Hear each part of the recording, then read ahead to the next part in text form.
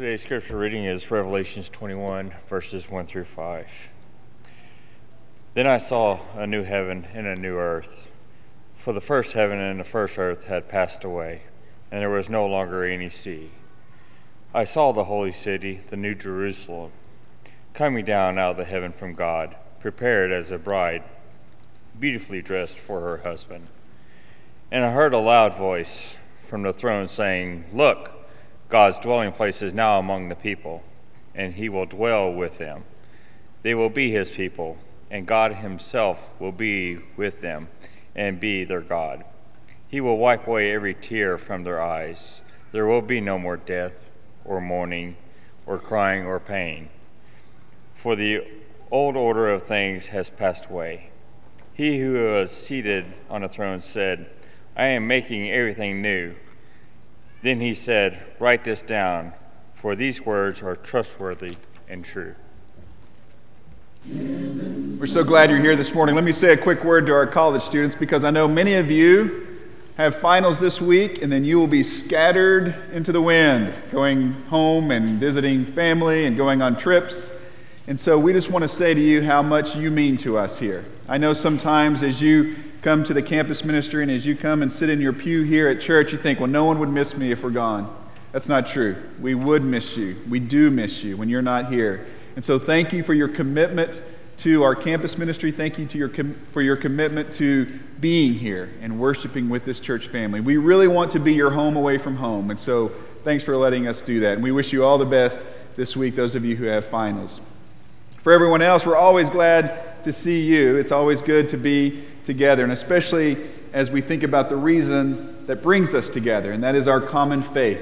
And if you don't have a faith in Jesus, but you find yourself here today, I am especially thankful that you are here. And I hope and pray that you'll be open to what God has for you today. And not just today, but in the days to come. Don't resist the urge of the Spirit of God working in your life. If you have a Bible, you might open it up to the very end of your Bible. If you're somewhat new to the Bible, just keep turning until you get almost to the end. Revelation chapter 21 and 22. We are finishing up our series on Revelation today. This is the last message in this series, and I hope that this series has been informative. I hope it's been good for you. I hope that Revelation has in some ways become more accessible to you. Sometimes Revelation is one of those books in the Bible, we know it's there, but we sort of avoid it. Because once we start reading it, we get so confused and there's so much going on. And I hope through this series, at least, it's become a little bit more accessible to you. More than that, I hope that the message of Revelation, the recurring message of reassurance, I hope that it has and will continue to resonate with you. That Jesus does, in fact, win. That all of this we're going through, that ultimately life will be redeemed. That Jesus will be victorious. Every knee will bow before him. And we want to share in that victory, which means we want to be with Jesus. Not just someday, but right now. We want to be with Jesus right now. And I hope you won't forget that message, that important message of Revelation. It is a message of reassurance and hope. I'm sure you've probably seen that classic movie, Field of Dreams. I think it's from 1990, 1989. It doesn't feel like it's been that long, but I think that's about the time it came out. Classic movie. And then there's a memorable scene in this movie. And of course, the whole movie asks the viewer to sort of put disbelief on the shelf for a while. Just suspend disbelief and let your mind go to these places it takes you, because it explores some really important themes. Relationships, regrets, life after death. And in this memorable scene, Ray Kinsella, who is played by Kevin Costner, meets his dad, John, who has been dead for quite some time. And he meets him, of course, and of all places, a baseball field that Ray has built in his backyard, right in the middle of the cornfields of Iowa. And as his father emerges from the cornfields and walks toward his son, and you sense this heavy moment, this moment of being reunited, the father, John, looks around. And he's sort of taking it all in. He notices the sunset and the smell of the grass. And he says, it is beautiful here. He says, can I ask you a question? Is this heaven? And then the Kevin Costner character gives us that famous line, it's Iowa. It's Iowa. And his father says, well, I could have sworn it's heaven. And so that prompts then the question by his son, Ray. He says, hey, is there a heaven? Is there a heaven? And his father says, well, yes. Yes, there's a heaven. It is the place where all your dreams come true. Is there a heaven, and what is it like? Aren't those two of the questions that we most ponder? Aren't those two of the questions that virtually every person, if you live long enough, you wrestle with? What happens after we die? Is there a heaven? And if there is, what is it going to be like? Are we going to be floating on clouds? What is it going to be like? And I'm not here to tell you that heaven is going to be like Iowa. And I don't know if all of your dreams are going to come true. I guess it really depends on what your dreams are. But I can tell you this, the last 2 chapters in your Bible answer those 2 questions. Is there a heaven? And what is it going to be like? So it's so important that we not stop short of finishing this series, that we look at the final 2 chapters in your Bible. And throughout Revelation, especially here toward the end, we have Jesus basically ushering John through this gallery of images. Seeing one image after the other, these vivid, very detailed, descriptive scenes that are unfolding in this divine revelation. Almost like a series of paintings, or if you put these scenes together, it's like a movie playing out that Jesus is showing John. And we've already seen that these scenes, as they come into focus, we are seeing not necessarily what happens at the end of life, we're seeing what happens at the beginning of life as it is intended. Life with God. And so in one of these scenes, Jesus has come back riding this white horse. He's bringing justice and judgment. In another of these scenes, we see what that judgment and justice looks like, at least for the beast and the false prophet and the dragon, who is Satan, who is behind the beast and the false prophet, the evil empire, pagan empire, Roman empire, which, if it's not Rome, it's another earthly pagan kingdom. And we see what happens to these entities. They are cast away forever and ever. Chapter 20, verse 10. Satan is finally silenced. His influence is ended. He and his minions, he and his envoys are put away forever and ever. So what does that leave? What does that leave in heaven? What is heaven like? Well, we have the answer to that question. We're going to start in chapter 21, verse 1. We just read a moment ago. We're going to read that again. Let it sink in. Then I saw a new heaven and a new earth. For the first heaven and the first earth had passed away, and there was no longer any sea. I saw the holy city, the New Jerusalem, coming down out of heaven from God, prepared as a bride, beautifully dressed for her husband. And I heard a loud voice from the throne saying, "Look, God's dwelling place is now among the people. He will dwell with them. They will be his people, and God himself will be with them and will be their God. He will wipe every tear from their eyes. There will be no more death or mourning or crying or pain. For the old order of things has passed away." He who was seated on the throne said, "I am making everything new." Then he said, "Write this down, for these words are trustworthy and true." And so what do we have? We have Jesus saying, "I am bringing a new reality, a new heaven and a new earth being fused together into this new reality where we will dwell with God." Sometimes it's easy to see what something is when you talk about what it is not. And so throughout these 2 chapters, we have several things that will not be in heaven. And by looking at these things that will not be in heaven, we gain a better understanding of what will be in heaven. So first of all, he says, there will be no sea. No sea. Well, if you're a surfer, I'm sorry. Can you surf in heaven? I don't know. There won't be a sea. Again, this isn't literal necessarily, okay? What was the sea? Why is that significant? Do you remember what emerged from the sea earlier in Revelation? The beast. This earthly, pagan, powerful aspect of the Roman Empire. The beast emerged from the sea. For first century people, the sea was a place of darkness and mystery. It was known as chaos. And so what is he saying here? In the new home that we have, there won't be chaos. There won't be a place of darkness from which earthly, pagan, powerful influences emerge. There will be no sea. He goes on to say there will be no death, no mourning, no crying, no pain. He says these belong to the old order of things, and that has passed away. These things that are conditions of humanity in a fallen world, we can put those aside. Think about that for a moment. Imagine having no reason to cry, no reason to be sad, no reason to mourn or grieve. There will be no funerals. There will be no graveside services. There will be no hospital waiting rooms or doctors coming out with a prognosis that doesn't look good. There will be no death. No reason to cry. He says there will be no temple. In chapter 21, verse 22, no temple.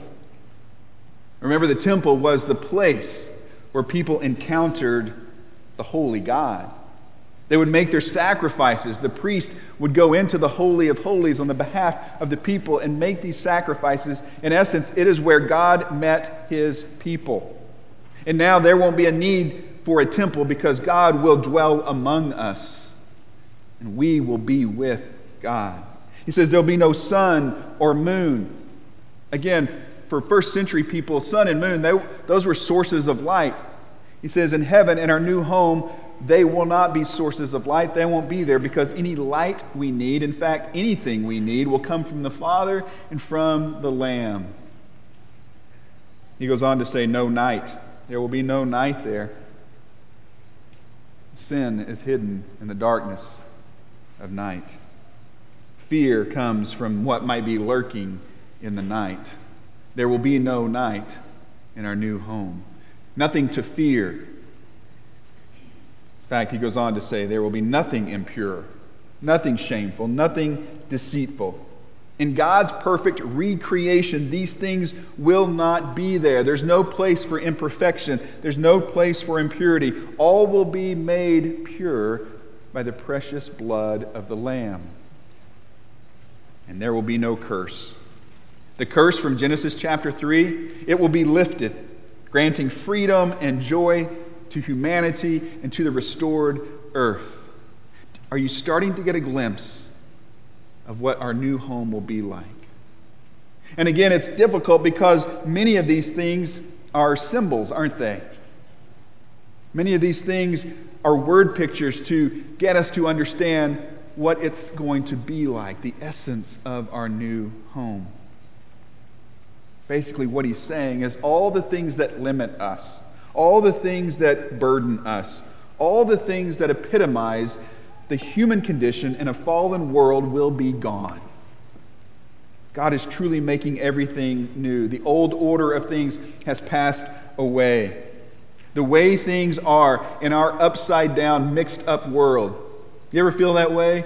This world is just mixed up. It's just messed up. The way things are in this upside-down, mixed-up world will finally be put right side up. We sometimes think that things are as they should be now. We look around and things are chaotic, but we think that's the way the world works, and I better learn how the world works if I want to be successful in the world. And I understand that. But the truth is, this world is not our home. Things are not as they should be. One day they will be as they should be.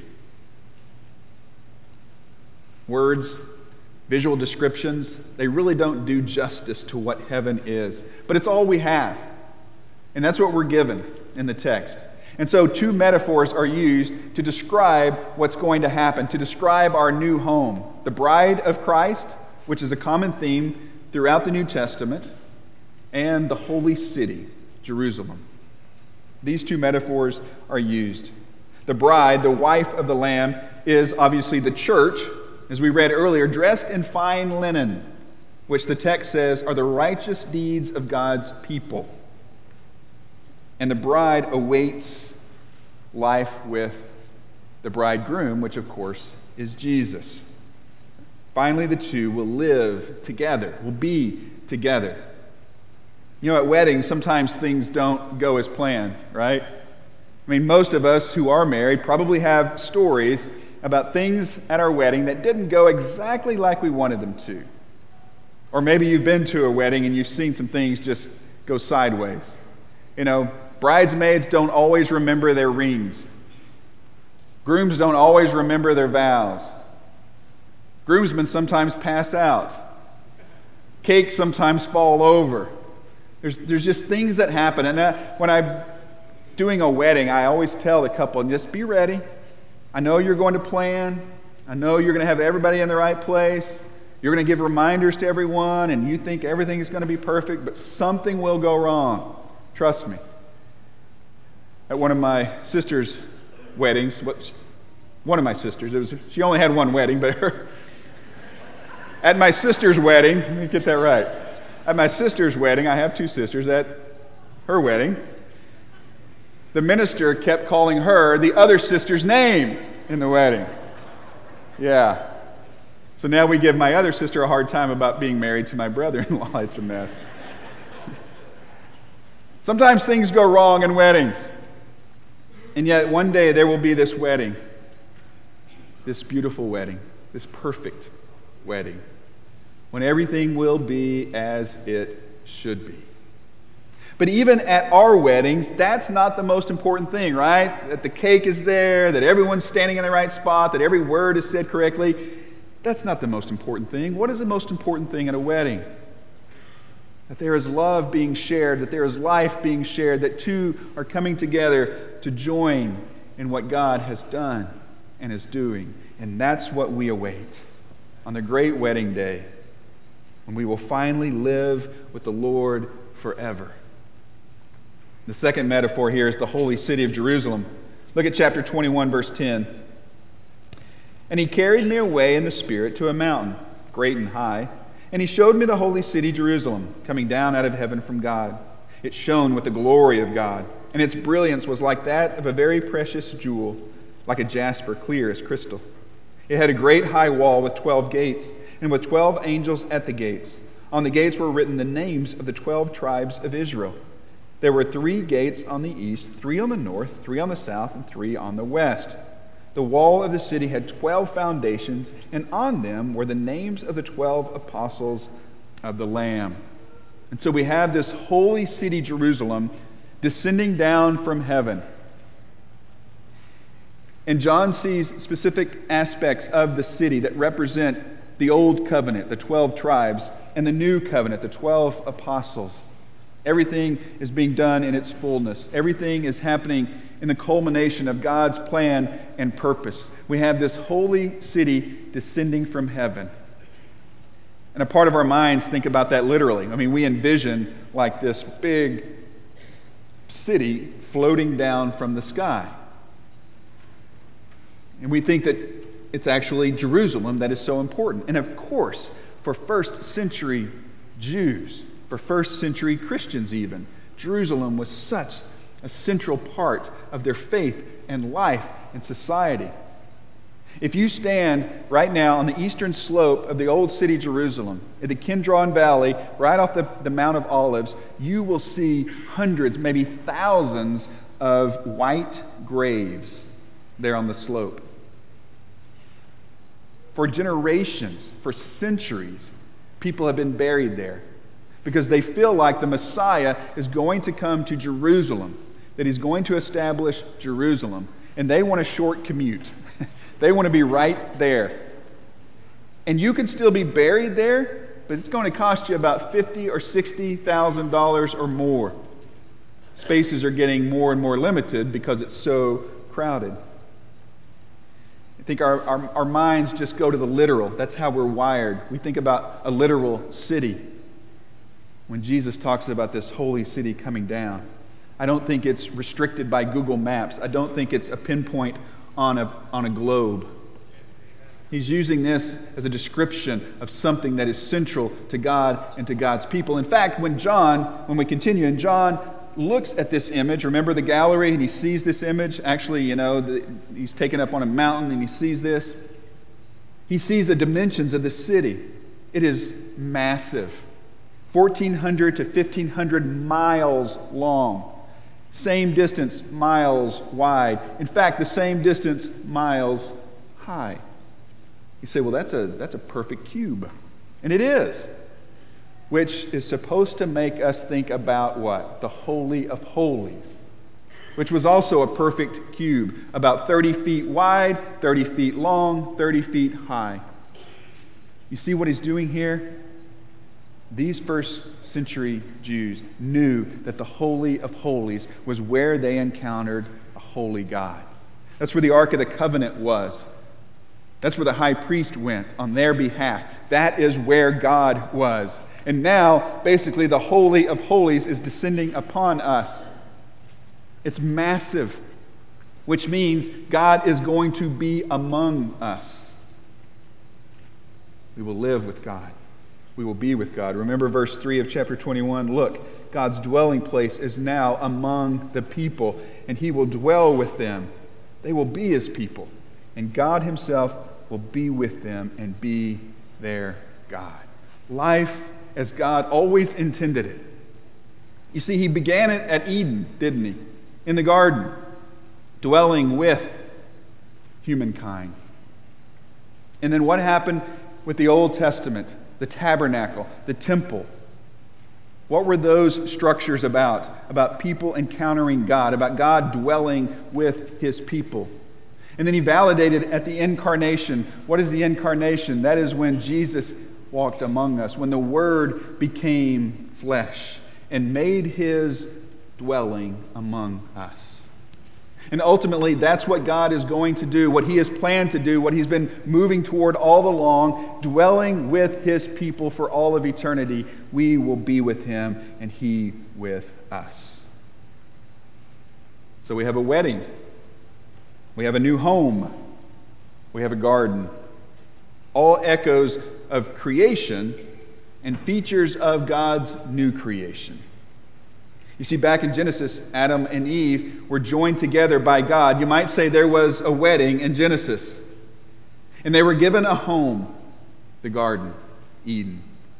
And God dwelt with them. God was with them and among them. And in that garden was the tree of life, the very place where freedom gave way to pride and sin entered the world.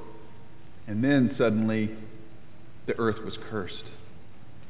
But in God's new creation, the curse from Eden is what? It's lifted. The garden is restored. More than restored, it is renewed in a different form. Chapter 22, verse 1. Then the angel showed me the river of the water of life, as clear as a crystal, flowing from the throne of God and of the Lamb, down the middle of the great street of the city.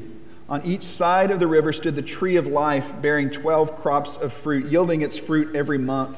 And the leaves of the tree are for the healing of the nations. No longer will there be any curse. The throne of God and of the Lamb will be in the city, and his servants will serve him. They will see his face, and his name will be on their foreheads. There will be no more night. They will not need the light of a lamp or the light of the sun, for the Lord God will give them light. And they will reign forever and ever. There's that phrase again. We read it in chapter 20, verse 10, talking about the dragon, Satan, who is put away forever and ever. And now he says that those who serve God, those whose names are written in the Lamb's book of life, will do what? They will live forever and ever. Heaven won't be us floating around on clouds. Heaven, I don't think, will be like Iowa. Maybe. I don't know. I don't think heaven will be a perpetual church service, as sometimes we think, maybe when we're young. It won't be boring. It won't be monotonous. It will be life-giving and life-sharing as we finally live as God intended, with Him and for Him, enjoying the fruit of His provision, drinking the water of the river of life in His presence. Life will finally be as it should be, lived in the light of God's love, far removed from any darkness.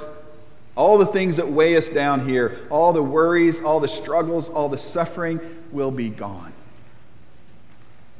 I recently came across the origin of the word nostalgia. We think about nostalgia as looking back to the good old days or thinking about a different time and wanting to go back and revisit those things. It's interesting, that word, when it was first coined in 1688, actually referred to a sickness, a disease. The word was coined by a Swiss physician, Johann Hofer. In his medical dissertation, he formed this word from two Greek words. The Greek word nostos, which means homecoming, and algos, which means pain. So in essence, nostalgia originally was this pain or this longing to go home. In fact, many Swiss soldiers were diagnosed with nostalgia, this disease, because they didn't want to be away from home on duty. They wanted to be at home. And it got to the point where soldiers would hear this very specific Swiss song, and it would increase their feelings of nostalgia. And so they outlawed that song. Anybody who played that song could be punished by death even. That's how serious this was. Nostalgia. Christians should be diagnosed with nostalgia.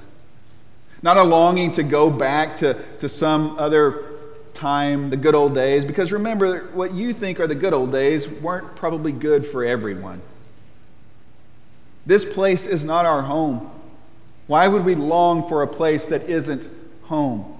You see, our nostalgia, our pain, our longing to go home should be for our true home, our heavenly home. That is the greatest desire of our heart.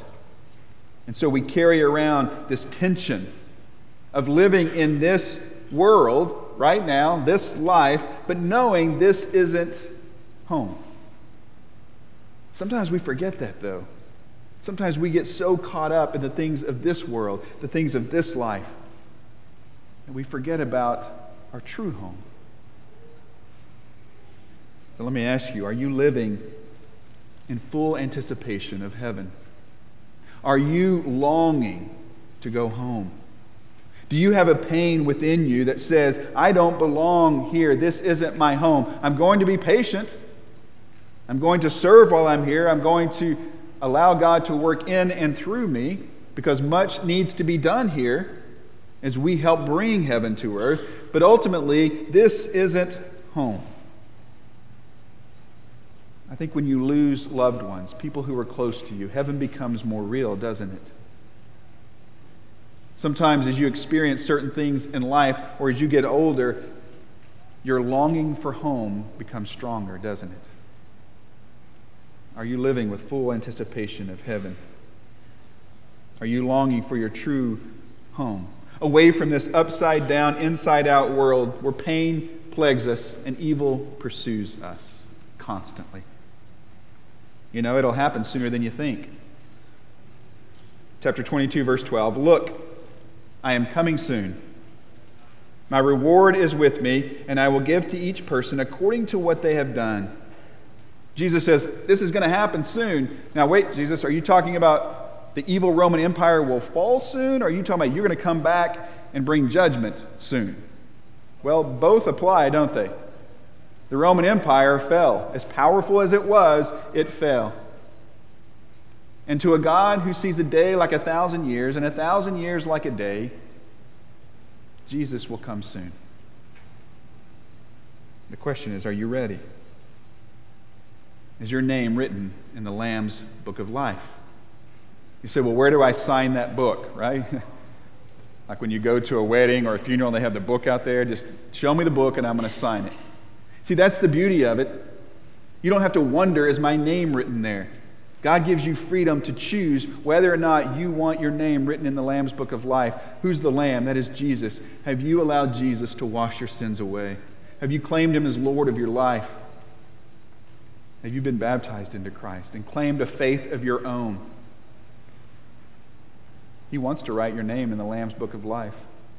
Do you remember what it said earlier? His servants will live forever and ever.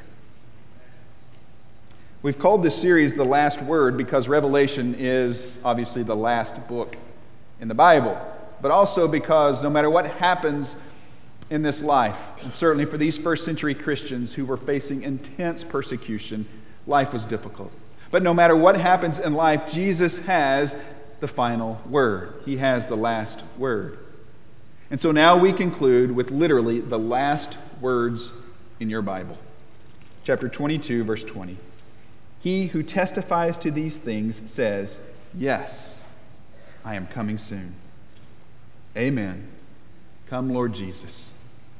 The grace of the Lord Jesus be with God's people. Amen. I have to wonder if I live my life with that phrase, those words on the tip of my tongue. Come, Lord Jesus. Deliver us, rescue us, return to us, take us home. Do I live my life with those words on the tip of my tongue? For that to happen, they have to be rooted somewhere deeper, don't they? They have to be rooted in my heart. My greatest desire has to be with Jesus. My greatest desire can't be to have worldly success or earthly power or anything that this world says that we should strive for. My greatest desire has to be with Him. Come, Lord Jesus. Is that your desire? I hope and pray it is. And I hope that you're living your life that shows that is your greatest desire. Because when that is your heart's true home, it will be evident. It'll be evident in your relationships and how you deal with stuff. It'll be evident in your choices, in your language, and how you treat people. If heaven is your heart's true home. If we can help you today, we want to. If you're ready to have your name written in the Lamb's book of life, don't wait. Confess your faith that Jesus is who He said He is. Be baptized into Christ. We can make that happen today. Or if we can encourage you and pray for you, we want to do that. A couple of our shepherds and their wives will be in the parlor right behind me. They're going to pray. They'd love to pray with you. You can just go there in just a minute and find them there. Or you can come down to the front. You know, when we sing an invitation song, it's usually a very reflective song, contemplative song. Today it's going to be different. It's going to be a celebratory song. We're going to sing When We All Get to Heaven. And I just ask you to sing this like you mean it. Sing it like you are looking forward to heaven. And let your face in on the news as well, okay? Imagine one day standing face to face with your Heavenly Father. I mean, think about it. In the Bible, no one got to see God's face. We just read that we will stand face to face. And we carry so much baggage and so much pain and so much sorrow around. You'll be standing before the God of the universe, your Heavenly Father. And He's going to take His hand and He's going to wipe away every tear. Every tear that you have shed for your family not being as it should be. Every tear that you have shed for grieving the loss of people that you love dearly. Every tear that you have shed for injustice in this world and in your life. Every tear that you have shed over the pain and suffering that is the human condition. He will wipe it away. Because there is no pain. There is no death. There is no mourning. He is making everything new. So sing it like you mean it when we all get to heaven. Let's stand and sing.